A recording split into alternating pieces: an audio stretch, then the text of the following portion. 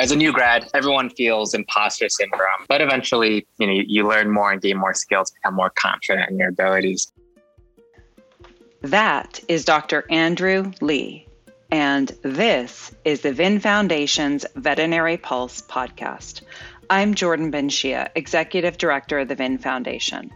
Join me and our co-host and VIN Foundation board member, Dr. Matt Holland, as we talk with veterinary colleagues about critical topics and share stories. Stories that connect us as humans, as animals, as a veterinary community. This podcast is made possible by individuals like you who donate to the VIN Foundation. Thank you. Please check the episode notes for bios, links, and information mentioned.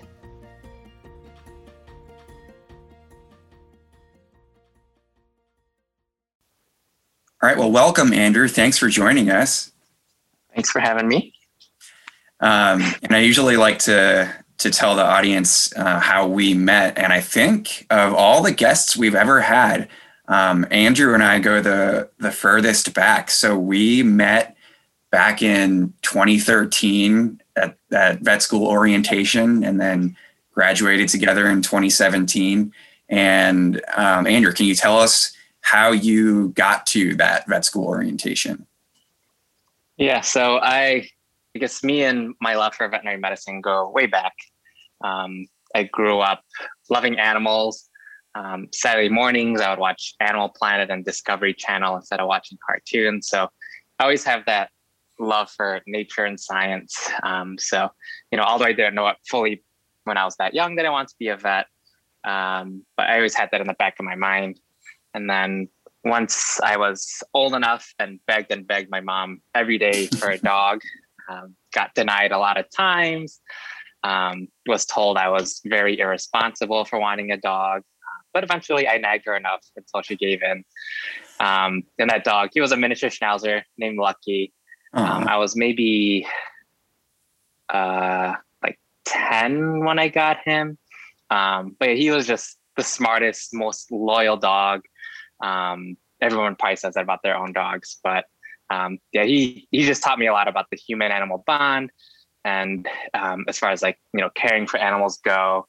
And then it was like our relationship that just really taught me and solidified my passion for becoming a veterinarian, especially as he aged. Schnauzers, they're not the healthiest of dogs. So, learned about dental care, heart disease, senior care. And that was just what really solidified me in pursuing veterinary medicine. Not to say I didn't have some deviations or other temptations along the way. When I was an undergrad, my brother was a pharmacist, and it was appealing for them to tell me to become a pharmacist. It's easy money versus veterinary school. Everyone hears how competitive it is and how difficult it can be. So originally, going into undergrad at UIC in Chicago, I did do a pharmacy program. Okay. Straight. So it was like a guaranteed, you do well in undergrad, you'll get guaranteed admissions to the pharmacy program. I got a little distracted, to say in a nice way. But I wasn't focused on school. Going to undergrad, it's my first taste of freedom, first taste of alcohol. So my grades kind of faltered, and I was kicked out of that pharmacy program, which, thinking back on it, it was, terrible at the time, but looking back on it, it was probably for the best because, potentially I could have just went to pharmacy school if I stayed that track. So picked my grades up eventually, picked my grades up after the first year.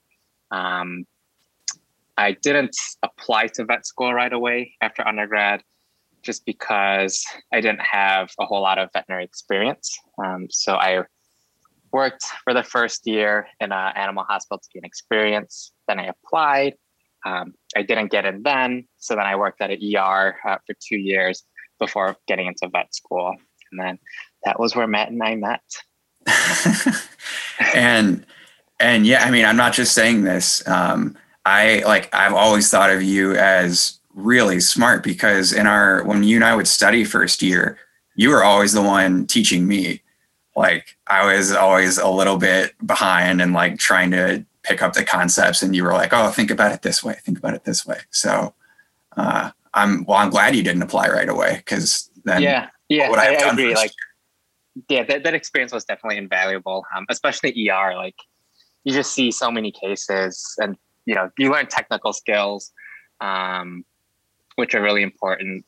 All the doctors there at the ER, they knew I was going to vet school, and they would take the extra time to teach me things and explain things to me. So, it definitely helped going into vet school. That, I did have somewhat of a leg up over a lot of the other students. And do you think getting lucky helped the family perception of veterinary school? Yeah, I guess it kind of boundaries on the whole culture. There aren't very many Asians in veterinary medicine. So it's hard to know somebody to get into the field. So, growing up, animals weren't a big part of our family. We had a dog when I was a baby. We couldn't take care of it, and we gave it away. So it's that's what we thought of dogs back then. But we had Lucky. He became a much bigger part of our family. I think, we were more older, more in a stable place to have a dog at that time. And for sure, it definitely, for the whole family, not just me, it definitely taught us that dogs are part of the family, and, kind of opened their eyes that, being a veterinarian can be a respectable position. Just because in our culture, most Asian people are pressured to be human doctors or pharmacists or along those lines. Do you think that's changing over time, or is that a pretty constant thing that you've seen? I hope it's changing. Definitely, I've done some talks to other Asian minorities, and, they do say, how do they find experience? And I just think from, our perspective, if we can see more Asian vets in the community, I do think for the older generations, it can become a more respectable position. Yeah, I mean, I would hope so. I think from what I've seen, and we've had some other guests on this podcast talk about the same thing that you're touching on with cultural differences and cultural understandings of their profession, that once somebody like you kind of breaks the mold and does it, then it can I don't know, I guess it can break the spell. It seems then it can kind of trickle down, and your family still loves you. It's not like you've done something horrible or unforgivable. It's just not something that most people with your background do, but that doesn't mean that you can't. Right, exactly. Definitely, at least our family definitely paves the way. My brother, he has 2 little nephews, and I'm a veterinarian, so they look up to me because of it, and I think that's good. Otherwise, if there aren't many Asian veterinarians, then the younger people, they don't have that role model figure, and being of the same culture definitely makes a difference. It makes it more relatable for them as well. That is so cute that your nephews look up to you for that. I've got 4 nephews, and they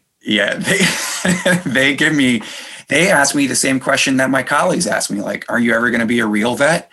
But it's okay. I want to know. So other people that might look up to you, I'm thinking of pre-vets or people about to graduate. What would you tell them, or what do you know now that you wish you would have known before you graduated? Yeah, growing up, it's not something I thought about much. My culture being a disadvantage, I just didn't look at it that way. But now that I am a vet, I'm a minority, and I started. Some people found me on Instagram as a minority and wanted me to speak to different pre-vet minority clubs. And that was, speaking to them definitely hit me that, I guess I was, somewhat at a disadvantage and had to, overcome some hurdles to become where I am now. And, they do find it inspiring. I had somebody talk to me about, similar situation, their parents want them to be a human doctor. They're worried about, culturally how it's going to look to be a vet, just because there aren't many of us. As well as, it is a big expectation to, just go from one program to the other. So you do high school, you do undergrad, you go straight to vet school. I took 2 years in between, working as a vet assistant. I was cleaning up poop and kennels, which, I'm sure isn't something, most as Asian parents, they like to talk about their kids and how well they're doing. It's not something that's, something to brag about, essentially. Yeah. But I worked through it. For other people in the same situation, I think if it's really what you want to do, you just got to work through it to get where you want to be. So you graduated in 2017, and what did you do after school? So first job, I worked at Banfield for a year, big corporate hospital. And then after a year, I moved to the city, where I worked at a private clinic for 2 years. And then now I'm at a different clinic in the city as well. Yeah. And that second job in between that's I think the reason why I thought you'd be a good guest for the podcast is because you and I were just catching up, having a phone call, and you told me about all this stuff you learned in that second job that you wish you would have known beforehand, and like stuff that you would hope that other vets don't experience. So yeah, like what can you get into more of that? Like what you kind of some wisdom you gained? Yeah, I definitely feel like, I guess with each job, I definitely learned a lot. Because we kind of go through, the first two. So the first one, sure. Corporate setting, it was very enticing straight out of undergrad. The salary was way better than anyone else going to offer. Also, the benefits were way better than anyone else is going to offer. So I took it for the first year. The danger with corporate practices is, how the management's going to be, what the management style is going to be, and, what they take importance of. And I definitely noticed that it was more about pet numbers. So it was just more about numbers rather than pet care, or even, doctors' state of mind. Like, they would just ask you to work these crazy hours, see all these cases, without regard to, what kind of cases you're seeing. And it also came down to numbers. And, I kind of knew it would be a short-term thing. So after a year, I moved on to a small animal privately owned practice in Chicago. And, I also, I was only there for 2 years, but I learned a lot. Definitely positives and negatives. I did get a lot of autonomy. I also had a lot of good technology to be able to definitely enhance my skills and push myself and like do more. We had ultrasound, we had dental x-rays, so I can definitely sharpen my skills with those things. Surgical, we had advanced surgical stuff, so I could do more advanced surgical procedures, which, otherwise if I was still at the previous corporate setting, I probably would have never learned. Yeah. And it probably wasn't until the pandemic where things start to go the other direction. Things were slow for a little bit, which was fine. But then, like most vets, things just really, really picked up. And, that's where, I definitely learned a lot and, found the job became a lot more stressful. So I think some important tips, definitely, when you, especially right now, it's, as a veterinarian, we have so many options. Clinics right now, they're all desperate to hire vets. So we definitely have to evaluate, all of our options before making any decision. But definitely, and especially for new grad vets, I do worry for them just because of COVID and what their learning experiences was, what their externship experiences were. Mentorship for them is going to be really big. So, be explicit, just ask them, what kind of mentorship they're going to provide in the beginning. Ask them what the hours are going to be like. So what you don't want is, as a new grad, everyone feels imposter syndrome. So, you guys aren't alone. But eventually, you learn more and gain more skills, become more confident in your abilities. But, mentorship is huge. Ask them what they're going to do to, give you the time and how to mentor you. You don't want to end up in a situation where, they say they're going to mentor you and then just throw you into the fire and expect you to just, survive and, have a good, work-life balance. So that's going to be important. With my previous job, my goal with my career is for clinic ownership. So, initially I looked up to my boss for guidance and mentorship. But as time went on, there are definitely some red flags there where, I knew I wanted to run my own practice differently. Mm-hmm. Sure, money is important for running a business, no doubt about that. But I do think that there's a fine line. You can't just expect your associates to work as hard as you do or see all those extra cases when they're making a fraction of what you're making. And it's just unfair. And eventually, it definitely was taking a toll. I was working through my lunches. I was staying late, and sure, we get production bonuses, but it eventually just got to a point where it wasn't worth it to me. There were other things during the pandemic, such as how COVID was being handled. There's just certain questionable practices where I felt weren't the safest for the staff. Just because some people in the clinic were exposed and got sick to it doesn't mean that one person is not reliable or not liable to stick to the same rules as what you expect your staff to be safe. Yeah. And the election came up, which was definitely awkward. I feel like politics in general are not a good topic to talk about at work, especially when you have a diverse staff.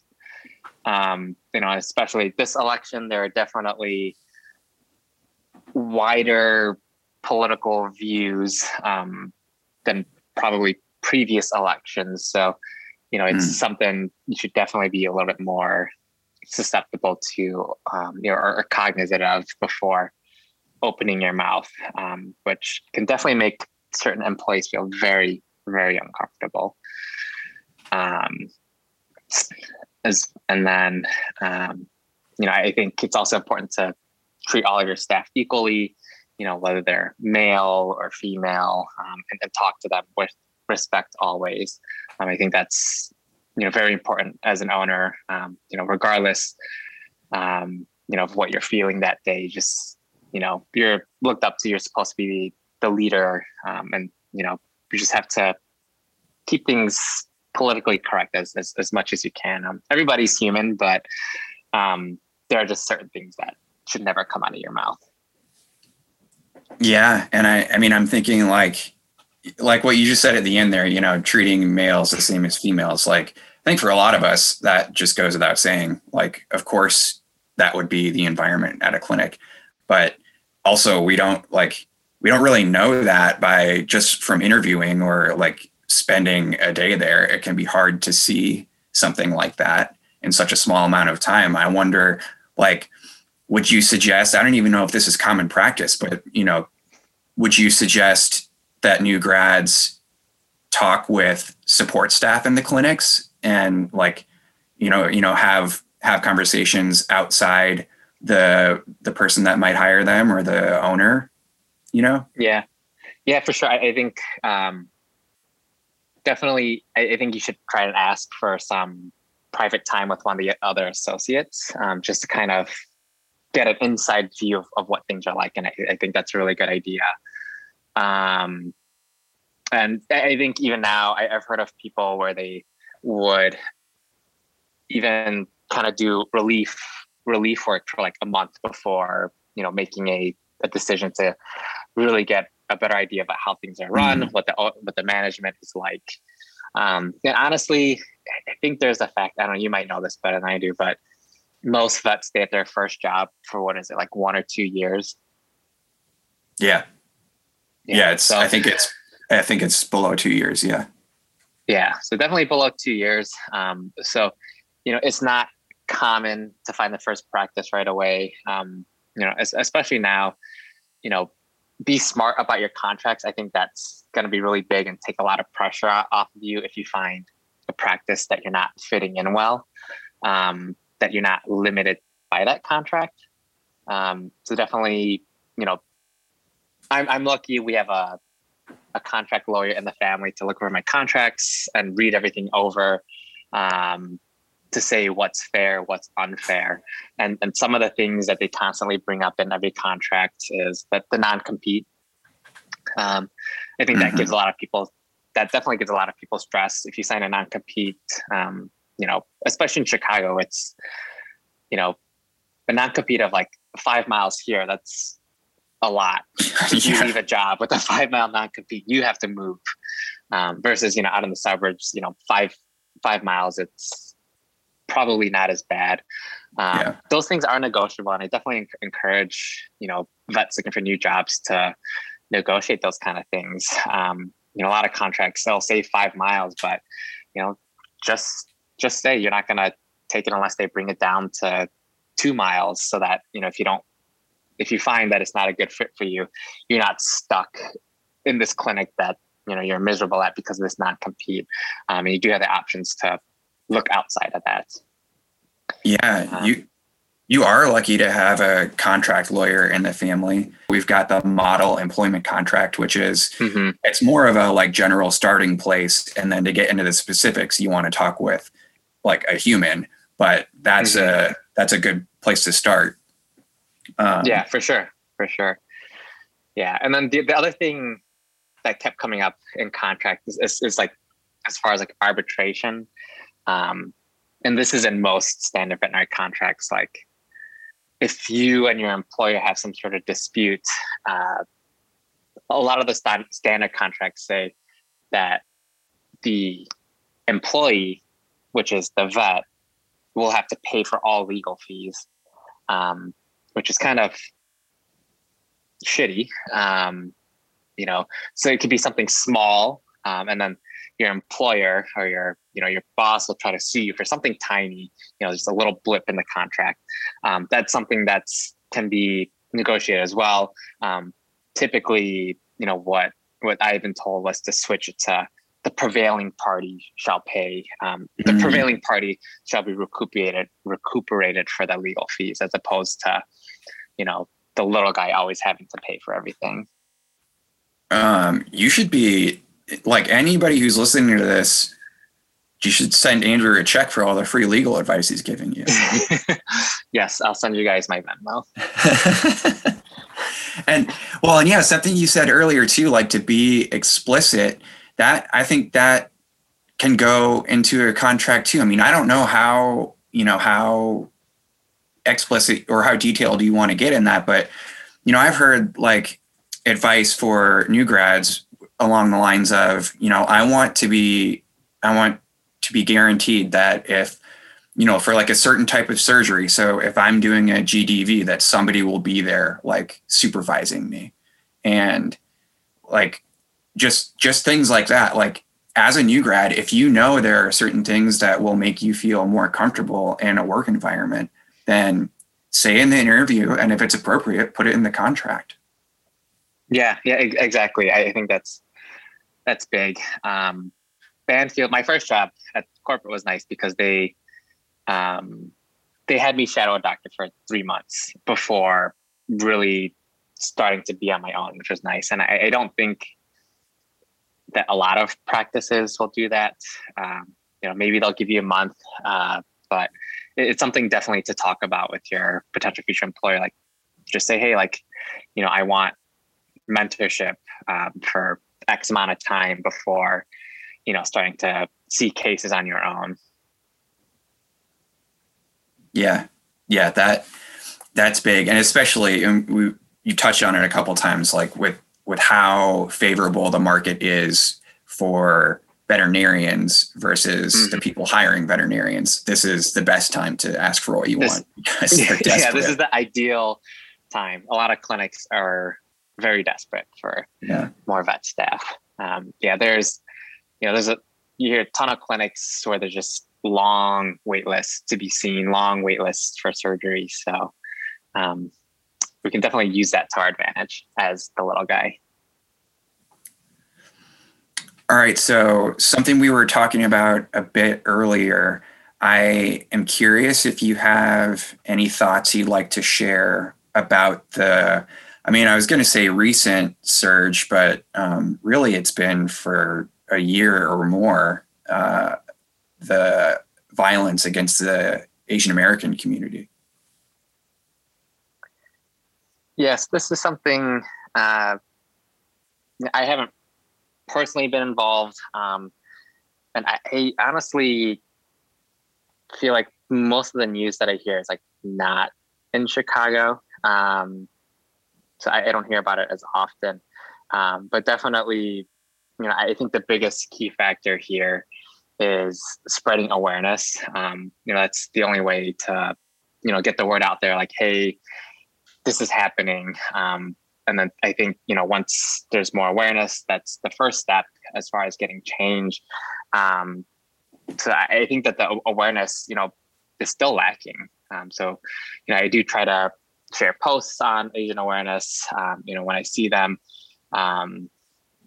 it's just not as, I think it's just the awareness is lacking to really make any movement. Yeah, I think so too. I just a couple weeks ago learned about the Chinese massacre. And I remember a year ago this time, I hadn't heard of the of the Tulsa massacre against the Black community there. And so and yes, those things happened a long time ago, and we're talking about the present day awareness, but just the awareness that this really isn't a new thing, and it's been happening for a while. And so when people say this is a big deal, we should be listening and not just thinking that they're, making a mountain out of a molehill. Right. Yeah, for sure. And I just feel like I just feel like the regular media attention, I think this probably happens for, any kind of, crime against minorities. It just kind of gets washed out, and that's unfortunate. Yeah, I agree.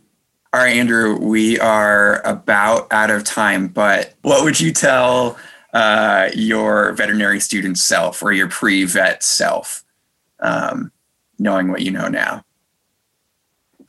So there are going to be a lot of bumps in the road. There's going to be a lot of moments where you just kind of pause and, got to think about, are you really making the right decision?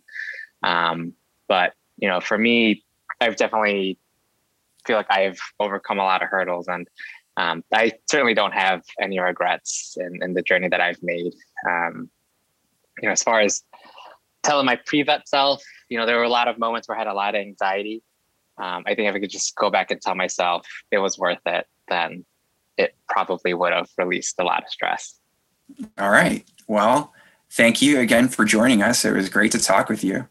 Thanks for having me, Matt. Thank you for joining us for this episode of the Veterinary Pulse.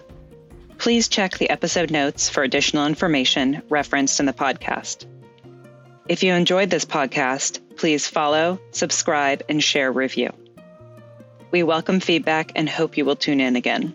You can find out more about the VIN Foundation through our website, vinfoundation.org, and our social media channels. Thank you for being here. Be well.